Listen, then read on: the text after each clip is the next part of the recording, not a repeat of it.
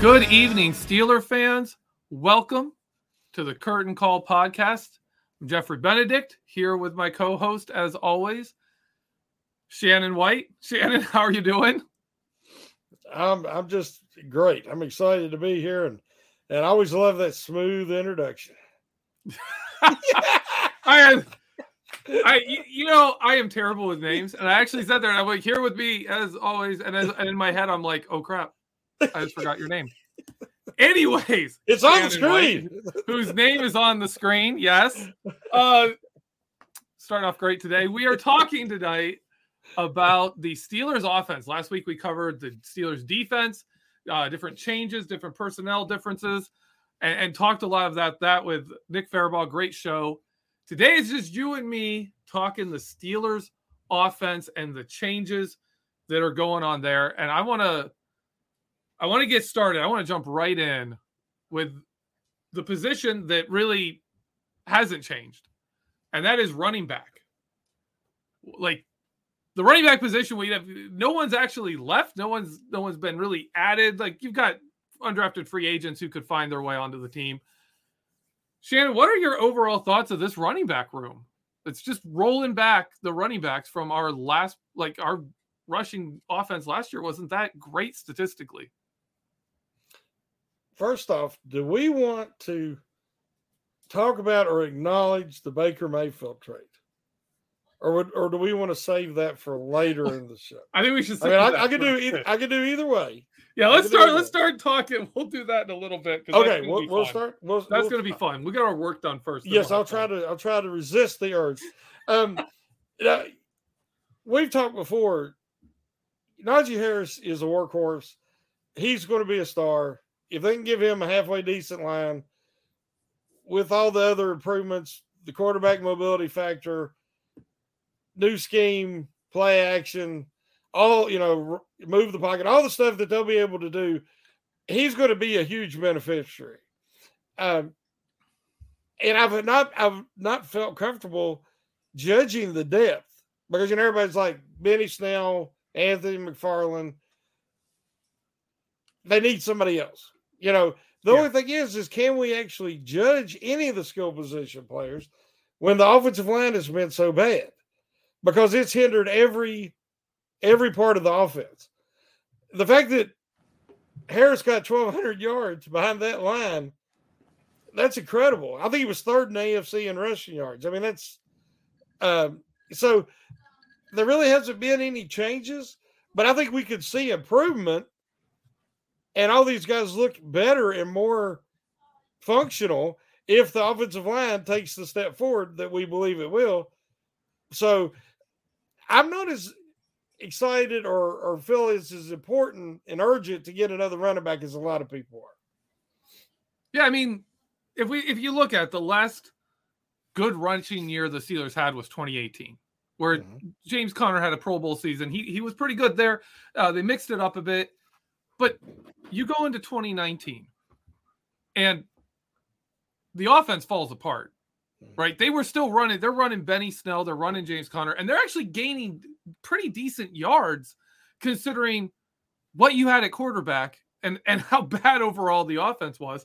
2020, they were running really well to start the season. The line falls apart. Injuries happen. The offense just completely goes from, really putting up numbers to falling completely apart throughout the season, and the running game completely disappears. 2021, it's just Najee Harris doing whatever he can. The number of tackles he broke, just to get back to the line of scrimmage, sometimes the amount of moves he made, like the guy's phenomenal. People, if you're one of those people that looks at the stats and says, "Oh, Najee Harris is overrated," you gotta watch the games. The guy's incredible. Behind him, though, like that's the big question. Are we going to run Najee Harris into the ground, or do we need someone behind him, or is the Steelers just going to say, you know what, we'll figure it out as we go? Maybe the quarterbacks run more. Who knows? What do you think, Shan? Do we need a second running back, or can we kind of get by with a committee of nobodies? Well, Tomlin just doesn't like to use his running back depth.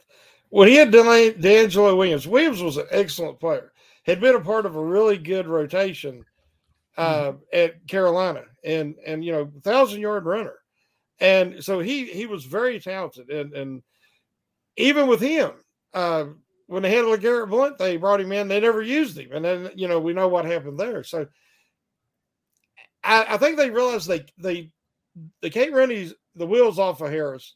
But I think a lot of it's going to be, as you said, I think we're going to see with the increased quarterback mobility, we're going to see even some designed runs there. There'll be opportunities to take advantage. Like last year, a lot of defenses sold out and brought pressure, and it didn't keep their integrity, and they lost responsibility.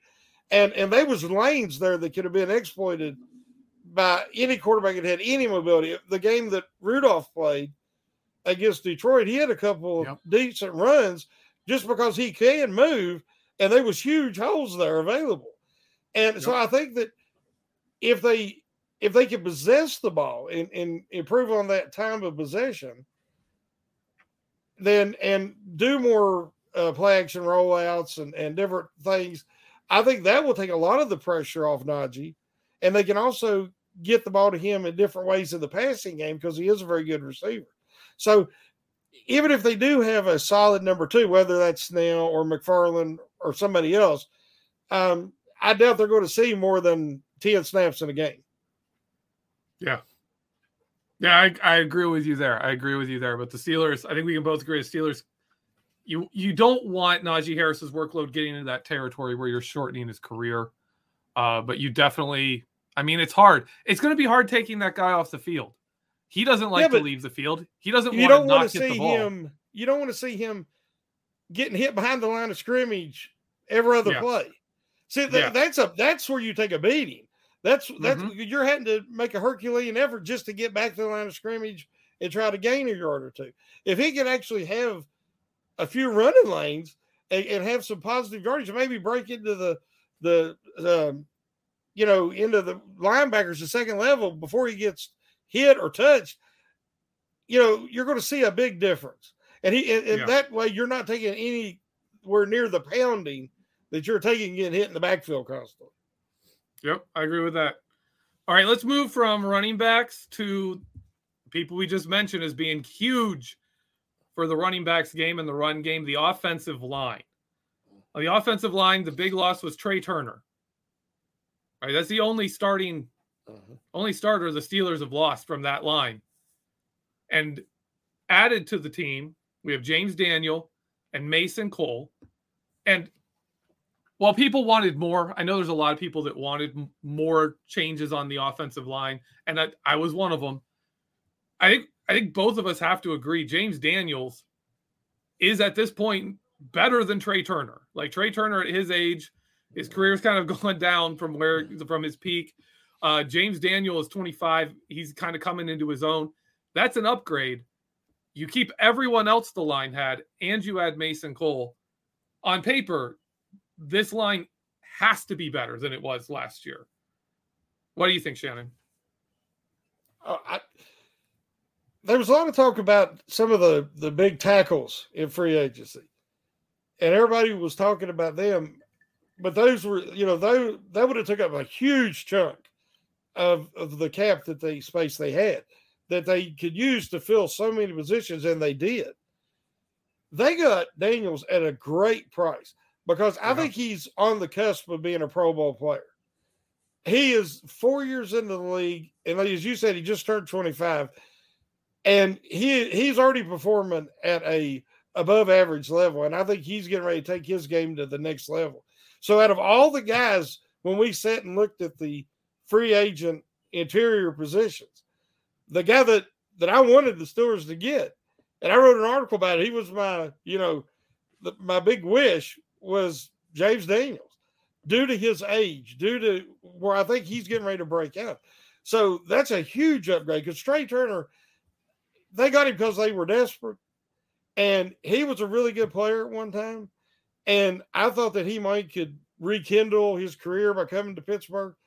But in the cluster that was the Steelers' offensive line, he wasn't able to flourish there. at this point in his career. So getting Daniels is a huge upgrade. Then you go from, I wouldn't even say the Steelers had an average center at any point last year. Now Mason Cole is at least average. Yep. And he has, again, he's a younger player with experience, right, coming into the prime of his career. So again, another huge upgrade. And then Dotson says he tried to come back too fast from injury and he had some other issues, but we know how good he can be when fully healthy. So the interior of the line is much stronger than last year. And that will help everything, but it also helps the tackles. Mm-hmm. So Moore took a beating. You know, we laughed about it in training camp last year. He was getting abused. Highsmith abused him, and everybody was abusing. But, you know, he learned from it. He grew from it. And as the year went on, like his first meeting against Cleveland and Garrett, and then the second one, totally different, night and day. That shows, that shows that, you know, one, he's got ability, but he can learn. Even during his struggles, he was learning. So I'm very excited about him as, you know, his future at that left tackle position. And having this offseason, and I'm sure he's really been putting in his work, I'm expecting big things. And then with all this improvement, all that will help Okorafor, whose big weakness is his intensity. It's not his athleticism. It's not his mobility. He's got long arms. He's got everything you want. He just lacks intensity.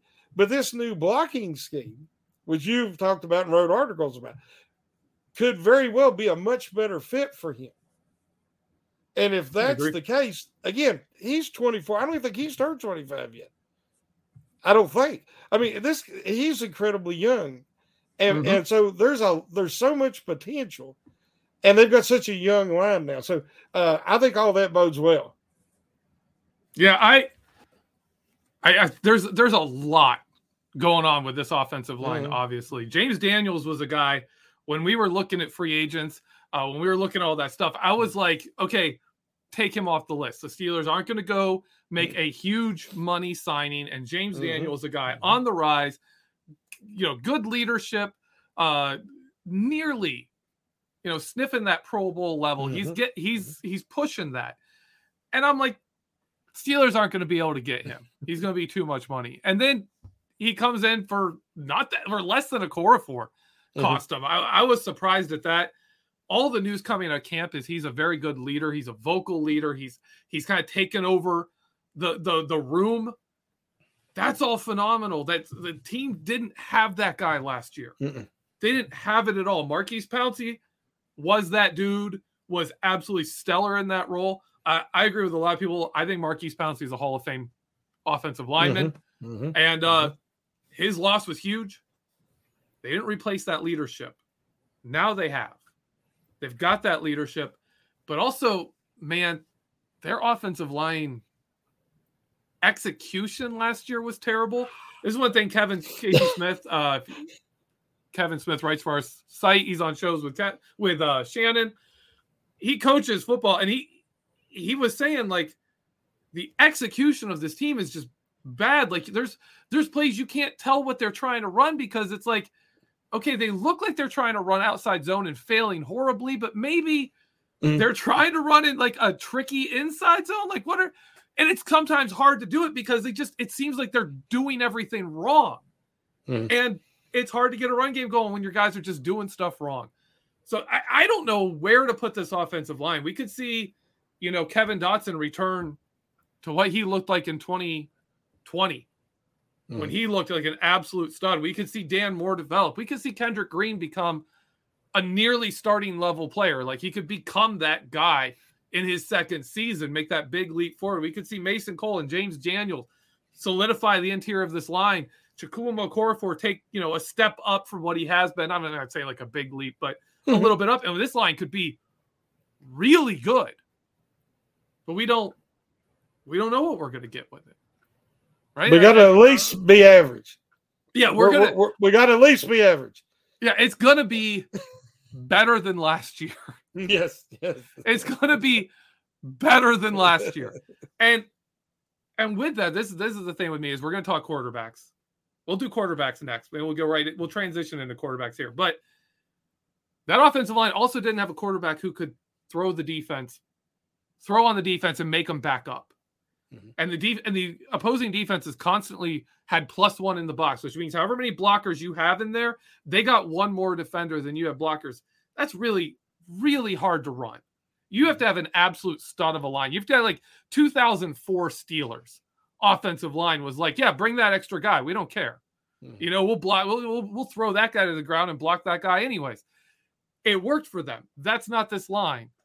They didn't have that. If the offense puts the offensive line in a better position to succeed with a quarterback whose arm isn't completely dead, that's going to benefit them too. There's all kinds of potential for this offensive line to be so much better, but they just have to be at least raise the bar up back up to normal, to average.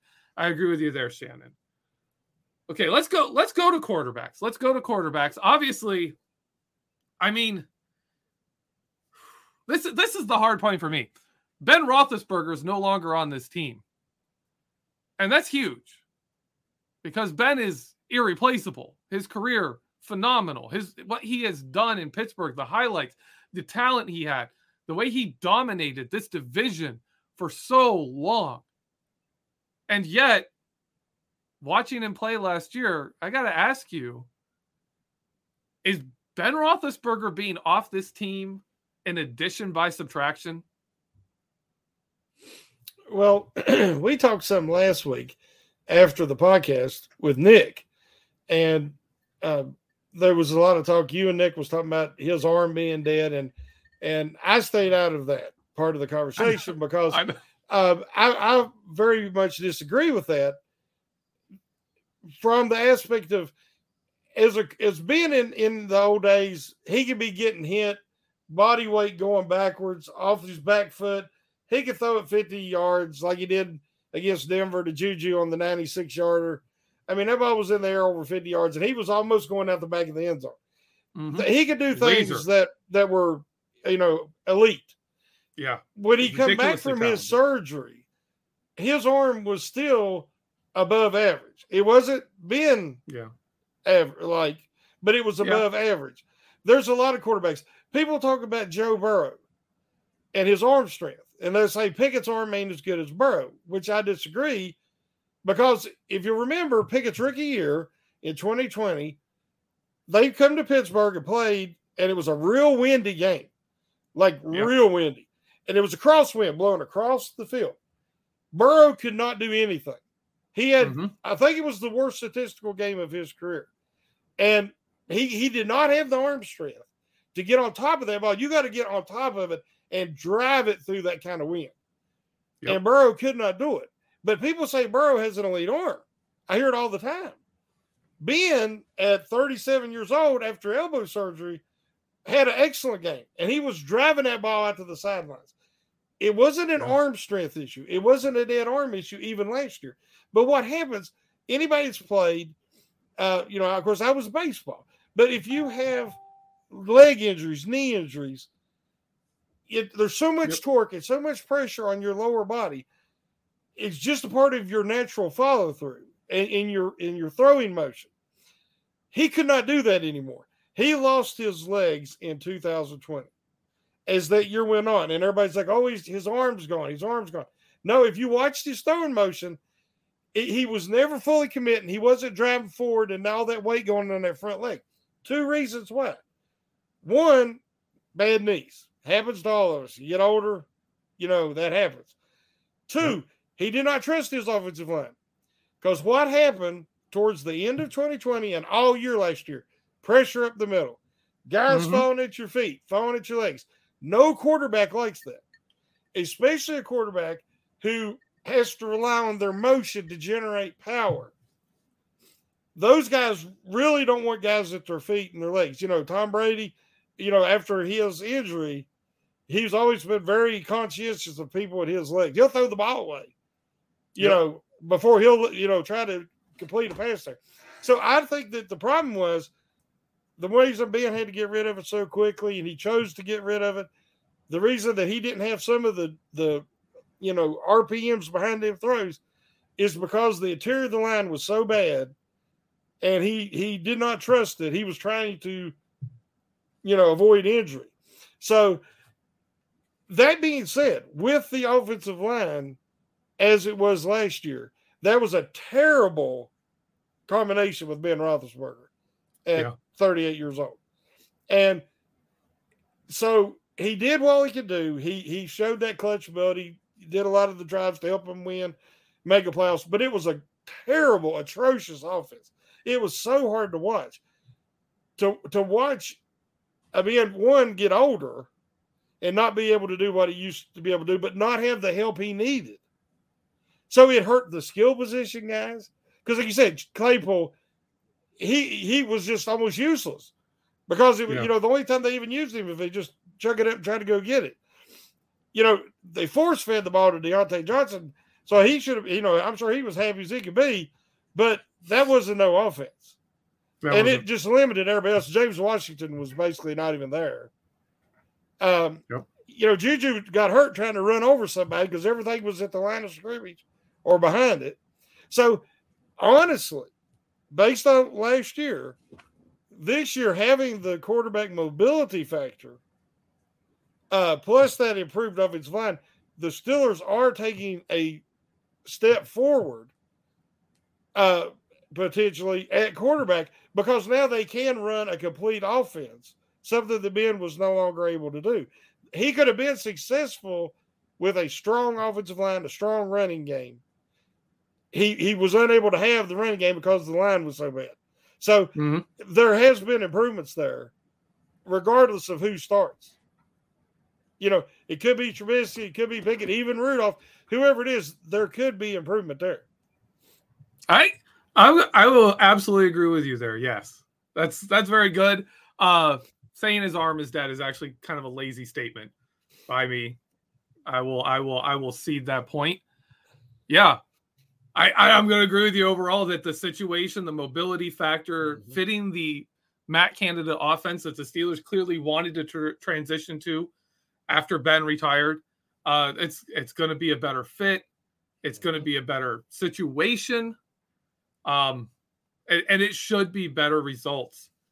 What's your ideal scenario for this quarterback room in 2021? What do you want to see happen with who's the starter, how much they play? What would you like to see?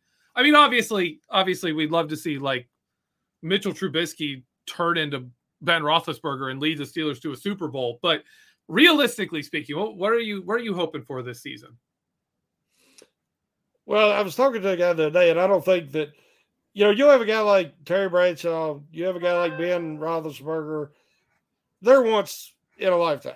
We can have another great quarterback, hopefully, in my lifetime, but I don't expect him to be another Ben, let's say. Trubisky would be a great situation if he can give him that veteran leadership, that experience, and because of his mobility and his familiarity with a lot of the things that they're going to be asking him to do, and he just take the reins this year and keep it, and then let Pickett back him up. And people say, well, you don't want Rudolph, you don't like Rudolph. Here's the problem: if Rudolph ends up being the starter, the Steelers screwed up royally because they paid for a guy that they really don't need in Trubisky, and they drafted Pickett in the first round when they had other needs in other areas, directions they could win. And so the least favorable thing for the Steelers would be is if Rudolph does win that position and looks like he is the answer, then you got two guys that you don't necessarily need. Yeah. So in a perfect world, you'd like to see Trubisky play very well, help him have a really strong season, and then let him and Pickett compete for that starting position next year. That's a pretty good working out. I'll agree with that. what do you see as these quarterbacks? What do you think Trubisky and Pickett, what do they bring to the offense? What kind of unique things do they bring compared to each other? Trubisky, I like his leadership. Again, I like his experience. I like the fact that he's went through Chicago and that graveyard of a situation there for quarterbacks. Matt Nagy, that whole situation. It didn't break him. He still found a way to win games.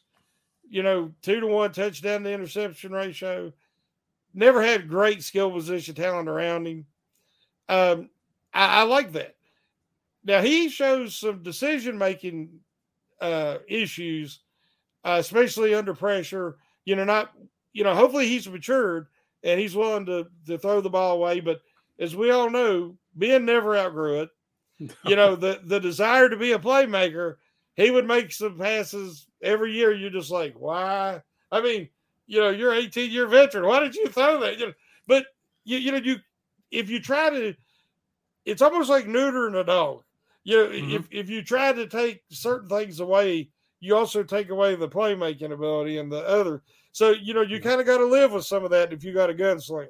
Favre did it. Elway did it. They all did it. The guys in that category. To me, Pickett has something. I don't know. He showed it on the collegiate level. Now, we don't know about it in the NFL. But he has a lot of that it factor that it's hard to put your finger on.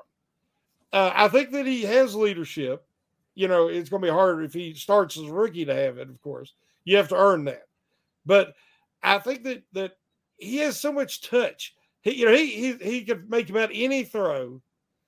And some people talked about his decision making, but he had an incredible season, and most of the balls that were maybe questionable were intercepted. He didn't have a lot that were dropped, or he kind of got lucky because he did an excellent job protecting the ball for Pitt. Because I don't watch Pitt, but I had to go back and kind of watch some of the available footage, and it seemed like he did an excellent job, and he anticipates well. Things we've talked about, anticipation and leading the receiver, and I think he does a good job reading the defense before the play. He might already be better at that than Trubisky, and I think their athleticism is pretty similar. So, the only thing Pickett don't have going for him in his competition is experience. Yeah, I'll agree with that. Pickett, I want to start with Kenny. Pickett reminds me of. I'm not comparing him and being like he could be that good, because I'm going to compare him to one of the greatest quarterbacks of all time. Yeah, he reminds me a bit of the Joe Montana. There you right? Go. Yep. That kind of West Coast, you put Pickett in that old school West Coast offense, right? Where you're reading the defense, making quick decisions, making accurate passes, moving out, making plays. That's Kenny Pickett. That's his strengths. If you're asking him to be a Ben Roethlisberger, I think you have the wrong guy. If you're sitting there saying, you know what, we're going to drop 4 receivers, you're going to go out there, we're going to run routes, and you just outthrow the defense. It's not going to work. That's not going to work. Kenny Pickett has a lot of value. I think his chief value is he has a knack for making plays, similar to what Joe Burrow has shown. That he kind of has that knack for turning something not so great and still making a play. Kenny Pickett has that. And I like that a lot. And that is, to me, the big difference between him and Trubisky. Trubisky, physically talented I think he has better arm talent. If you're just talking, velocity, if you're talking being able to do off base throws and different things like that. I think Trubisky's better there. I think Trubisky's chief addition to this team and to this offense is, like you said, leadership, experience. He knows this type of offense. This is what he runs. What Matt Canada wants to run is what Mitchell Trubisky runs. So we can step in, run the whole playbook right off the bat, bring some leadership, bring some stability to a quarterback position that just lost, I'm not even calling him a guy. He was the franchise. Ben Roethlisberger was the franchise. They lost that. He brings stability immediately, and there allows them to fully implement their offense. I think Pickett is the better quarterback I don't think it's that long away that Pickett's the better quarterback. But Trubisky is a great fit for what they need right now. They compare Burrows to Montana. Yeah. Because, the heart rate never gets up. Just Joe Cool. And that's what you stuck out if you think back about Montana. And, you see it with Burrow. But you also see it with Pickett. And you see a little bit of that. Yeah, those are the kind of guys that, third and whatever, fourth quarter, AFC Championship game, Super Bowl, they can keep it together and they don't get the yips or they don't short arm or throw. It's just cool under pressure. That's something that I think that I'm saying the it factor, it's hard to put your finger on. It really does seem like he has that. Yeah. And that's something, Trubisky, when things get kind of rough, when things get tough, Trubisky pushes it. Yeah. He'll push. He'll try to do a little too much. You can't do that as a quarterback. That's never going to work in the NFL. And I think we've seen with Rudolph how Mason Rudolph, when things start going well for him, he gets in a groove. He can be really good. But when things don't go well, he tends to stack bad plays. He stacks negative plays, which is what you can't do as a quarterback. You've got to, walk away from one play and start a brand new play. And Mason Rudolph seems, I can't fully speak for him, but he seems to be a guy who kind of carries the last play with him a bit. He rides that roller coaster and he can get himself in trouble when he starts a downswing. It can snowball on him. The Detroit game last year, you remember one of the huge plays, he had the pocket, he kind of moved to his left and he looked back and, daggone it. Ray. Yeah. Was coming along the goal line and he was wide open. He'd settled there in the zone and Rudolph had to make an off-platform throw. Not a hard throw. He just had to turn back, and against his body and throw, and he bounced it. That's the difference in a play that I think Trubisky will make and Pickett will make, and a play off schedule, off balance, off platform that I think is a limitation of Rudolph. That is a very good point. I like that a lot. Let's move on from quarterbacks. We covered running backs, offensive line, and quarterbacks. Let's move on to the tight ends. This is my favorite position on the team. Out Eric Ebron, who barely played last year, played some early, later in the year, not so much. In Connor Hayward. What's your thoughts on the tight end position? I'm more excited about it, the tight ends this year, than I have been. I don't know. It's been a long time because Freiermuth I was watching a game on NFL Network today between the Chiefs and the Eagles and watching how their offense, they're running a lot of their plays and imagining, if the Steelers, they have the components now to do a lot of these plays and watching how they repeatedly used Kelsey out of the slot and got him matched up either on a linebacker who he torched or on a corner or safety who he just overwhelmed. And you just see it, and it's just like you can imagine Freiermuth doing that. I mean, and then watching. And he did. You can look at the film. He did it. He had some this year with Ben, who didn't want to use the middle of the field at all. And he still had some plays over the middle because he was wide open. But then you watch some of them rollouts they did with Hunt, the Eagles, and then with. Now the Steelers could do that. And then having Gentry on that backside. I mean, first he looked like a tall, skinny quarterback trying to play tight end. Then he looked like, this guy ain't going to make it. And then last year, he put it all together. And they say he looks even better this year. You get him like that on them misdirection plays and everything. And what some little guy's going to try to tackle him, that could work out really good. Be like the Vance McDonald stiff arm heard around the world, I can see Gentry doing that to some little guy, And then Hayward, of course, can do everything. I mean, he's so versatile. And you could bring him in. and have one formation, then put him in the backfield on short yardage and run him for the first down. You could throw to him out of the backfield. You could throw to him offline, on the line of scrimmage. He's got so many different things he could do. That's deep. And then Nick was telling us last week that, oh, crap. What's the other tight end? The fourth-string guy, or it was third last year? Oh, Raider. Yeah. Said that he looked great, was making great catches and everything at camp. So this is an impressive depth chart for the Stars at tight end. Oh, man, it's exciting to me. I want to do a little bit on Pat Freiermuth because I've been going over some film for him because I'm working on figuring out what I'm going to do for him. I'm going to do a film room on Pat Freiermuth, and man, the number of plays where he lines up in the slot and just runs like a 5-yard out route, and he's against a cornerback that can't cover him. He beats the cornerback, just straight up beats him. Against the Vikings, Brashad Breeland, who was, a starting cornerback for the Chiefs when they won the Super Bowl. And then he goes to the Vikings. He's a big signing for the Vikings. That game, fourth quarter, Freiermuth comes at him, makes a move, cuts outside, breaks his ankles. The guy looks like he just got shook by a crossover dribble. Like if you're old enough for me, Tim Hardaway, like that kind of like where he leaves a guy and the guy's like, stumbles off the side. Breeland did that. Yeah. Pat Freiermuth absolutely shook him, caught the ball and goes. Breeland's getting up from the ground. They didn't touch him.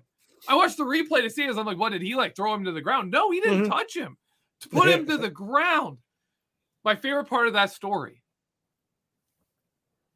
A few days after that, he gets in an argument with coaches and other players.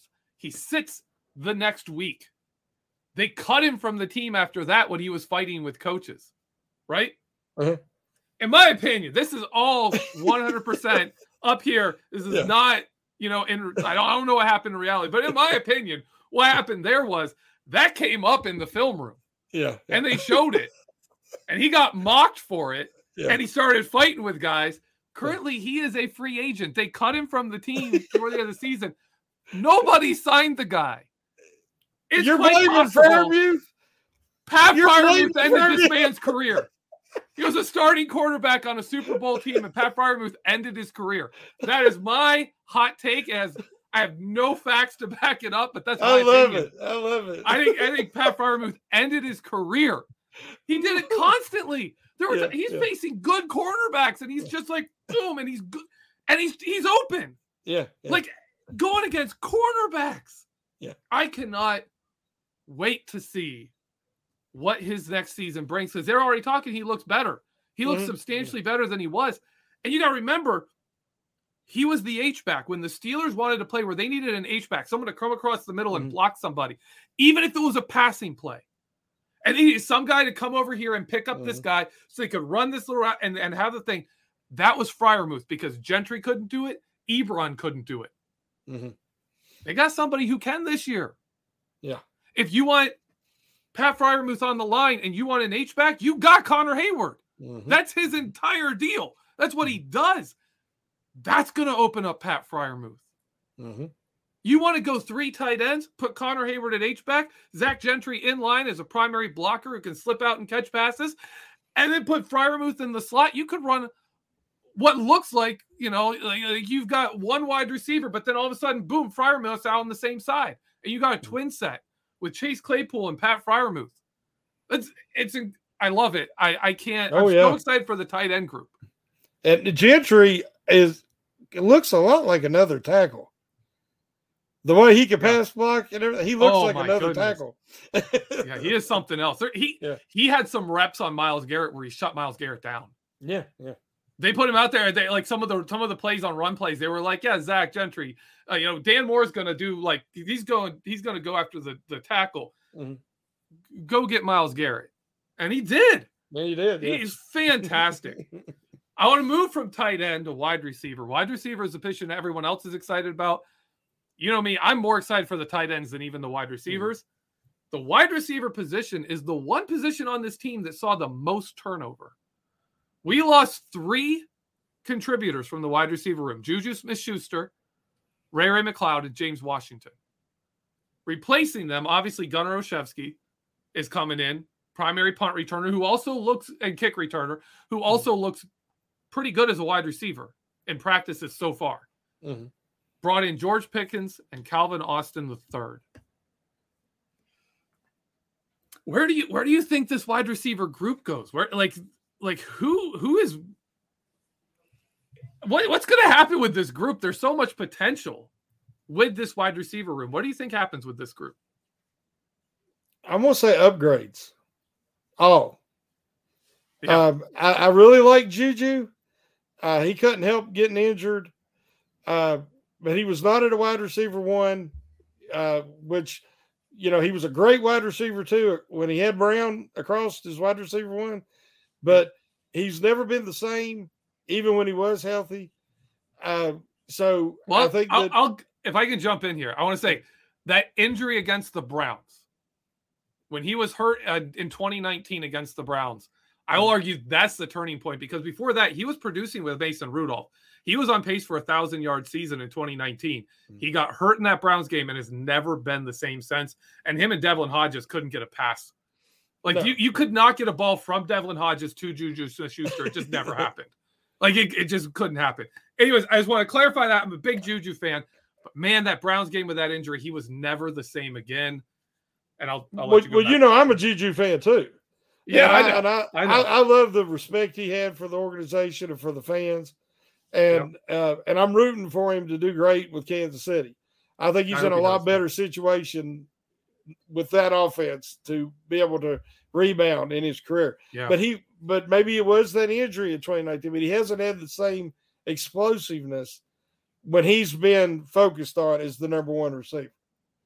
He was still getting numbers with Rudolph at quarterback, but he wasn't the explosive numbers. And everybody's like, why is I agree. Why is these yards per catch down? But when you got the best receiver in the NFL at the time taking that coverage away from you and the attention away from you, and you're that good as Juju was, that was a great situation for him. You know, like playing across from Jerry Rice, or, you know, you're going to have some favorable coverages. But I told you, I've always said that Washington cannot get separation. I think we'll find that out in Dallas. He still will not be able to get separation. He's got a role. He's a possession guy, but he's not going to be what a lot of people expect. And Ray McCloud should have never seen the field other than the kick return, the punt return. So I think that you've got Deontay Johnson. I think he will be on the team this year.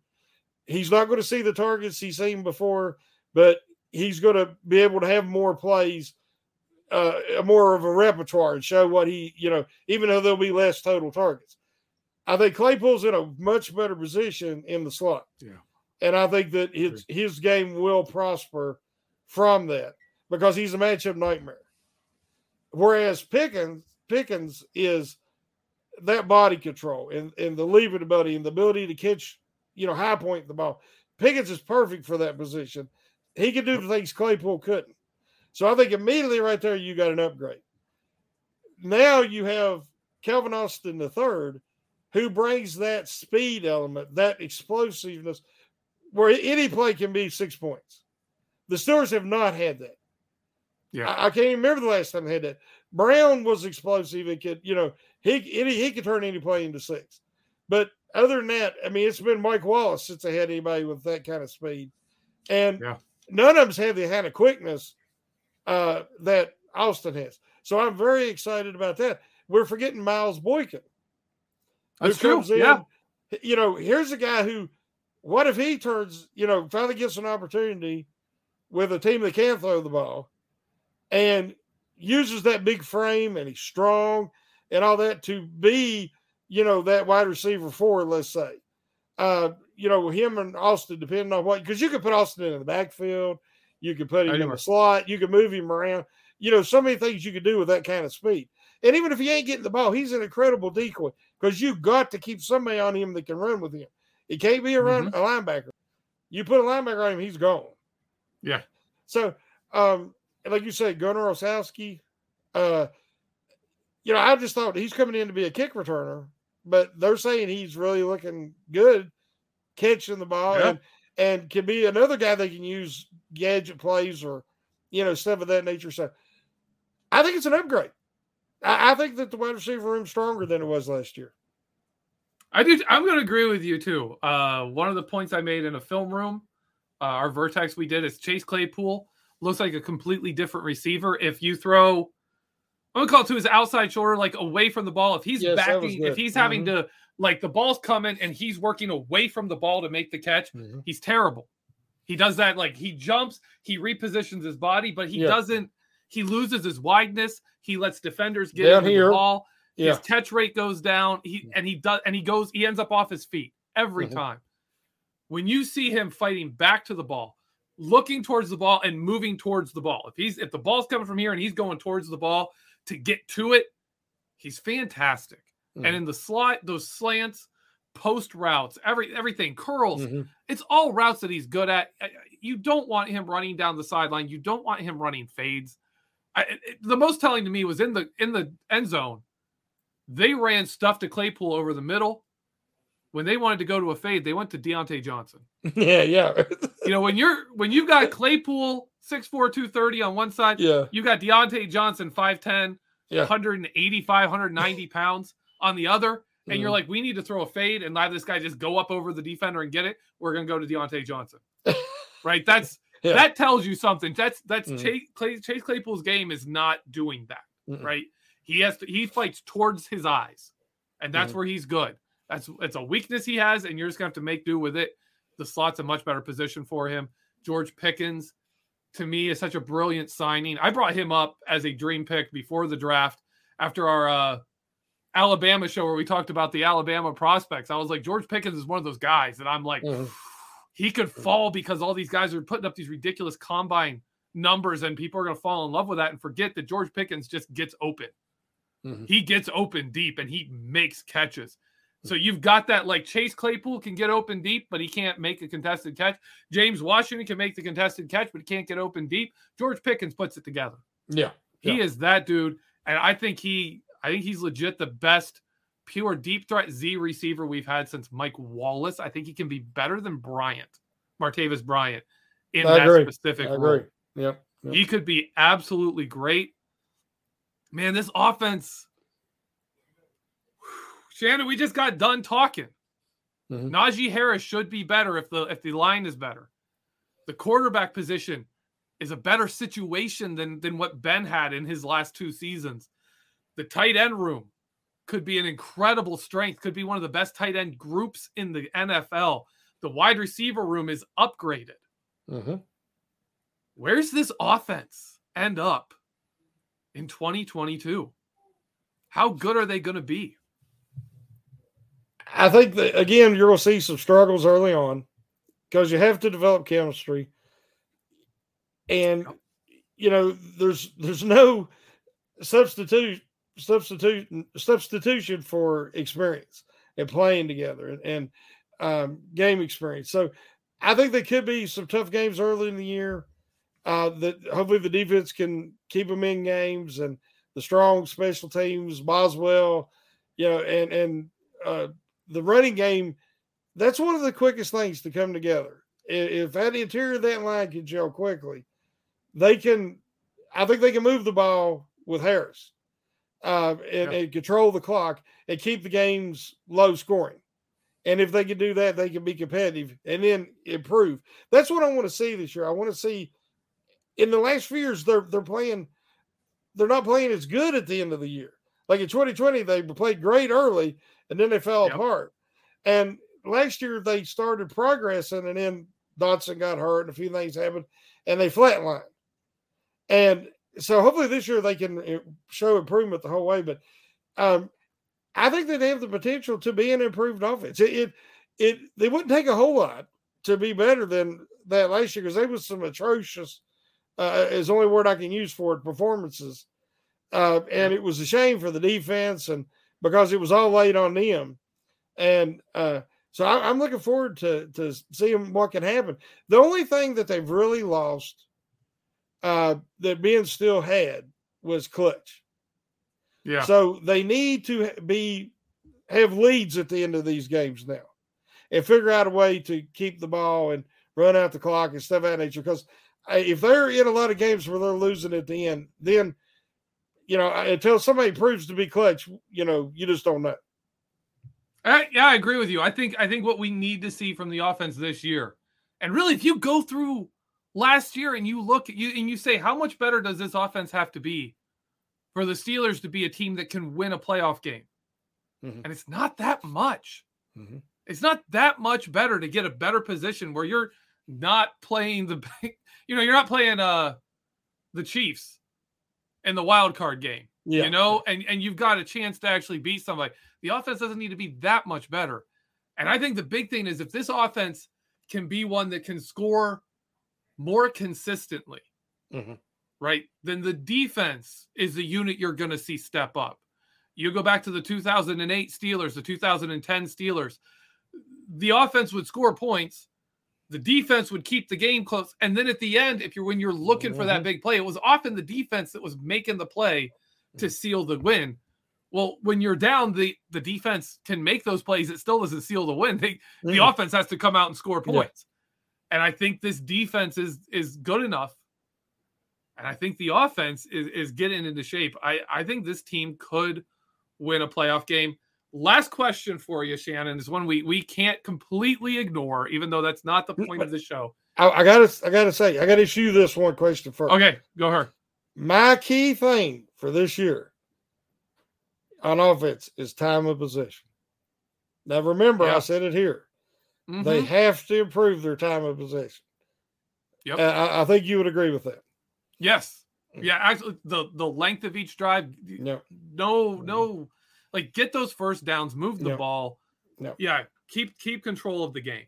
I absolutely agree with you on that. The last thing I want to talk to you, though, it's been brought up numerous times in our live chat. Is Matt Canada up to the challenge of this team's offense with the talented weapons, the question marks at quarterback, and an offensive line that's kind of retooled? Is Matt Canada, the coaching staff, Pat Meyer, the new offensive line coach, are these guys the right people? Are they going to be able to do it this season and pull it together? On paper, I'd say yes. It looks like all the components are there. Myers is a good fit. Canada's got all the things that he's needed where he's been successful at other stops. I think he has that now. So now it just comes down to execution. And there's tough decisions. So as you said, and we've talked about who's the starting quarterback. I mean, there's things that need to be answered. But I do think that he's in a good position, but the answer is he better be. Because they've given him everything he needed, everything I'm sure he asked for. So now he's got to deliver. I agree with you.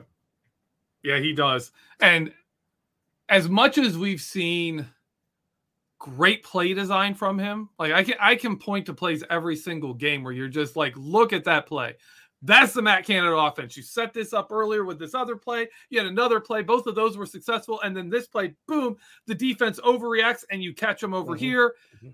As many of those plays exist, the problem you see with Canada is consistency, where you'll have great drives. You'll have plays where it works. And then other times you're scratching your head saying, what were you trying to do there? Mm-hmm. Like, were you just outthinking yourself? Did you think the defense was going to do something dumb that play? Like what were you thinking? It's going to be interesting to see. It's going to be interesting to see what his offense looks like apart from Ben, because a lot of our predictions on what his offense is going to look like is tied to this idea that they still had to run what Ben was comfortable with. And we're saying, well, what will Matt Canada's offense look like without those plays? Well, we don't know how much of those were plays that Matt Canada doesn't want, right? We don't know how much limit he was. So we don't know exactly what it's going to look like. We can have hope that it's going to be, something that puts together a good offense. We've seen it, but like you look at the offense is really well known for being this style. You're dealing with the Chiefs. You're dealing with the Bills, where you have quarterbacks like Josh Allen and Patrick Mahomes, where when the play doesn't work, the quarterback can still do something with it and make that play. I don't think we have that guy. We don't have a guy who's going to be like, well, the offense fell apart. Go make a play on your own. That's not, like we've said, Mitchell Trubisky isn't that guy. And I don't think as a rookie, Kenny Pickett's going to be that guy. who can sit there and just say, oh, I'll take over the game myself. There are question marks there of what Matt Canada can do, and it's going to be interesting to see what he is able to do. Now, we have gone well over our allotted 45 minutes here, Shannon. We're gonna be calling in the principal's office. Yeah, it's a good show. So I want to give you a chance to plug anything you've got coming up as we get on out of here. I don't know if it's going to post tomorrow or Friday, but I have an article about Damontae Kazee and how that there's a narrative going around. I don't know where it come from, that he was brought in to challenge or replace Edmonds. And that is a false narrative. He is a deep safety, a free safety. He is not a box safety. He cannot give the Steelers what Edmonds gives them. I think we'll see a lot of usage of all three, but he was not brought in with Edmonds in mind. So check out that article when you get a chance. All right. And for me, I don't even know what I have coming out next. I've been really busy around here. So my articles, I haven't been following up on them. Just make sure you're checking out BehindTheSteelCurtain.com. Look at Shannon's articles. Check out the other podcasts from Behind the Steel Curtain's family of podcasts. We are truly your one-stop shop for everything Pittsburgh Steelers. You get analysis, you get news, you get roster updates, you get everything you want. You want narratives, you want opinions, pieces, stories. We've got all of it. BehindTheSteelCurtain.com and Behind the Steel Curtain podcast. Wherever you're listening to this, you can listen to all the other ones that are on, and there's 20 a week. And we give everybody a voice. That's true. Everybody's voice is heard, and that's important. There you go, Shannon. I like that. So for Shannon and myself, thank you, as always, for listening. Thank you for the people who come on and participate in our live chat. We always enjoy reading your comments. And as always, have a great week. And let's go Steelers. Oh, how it rips me, but love makes me live for tomorrow.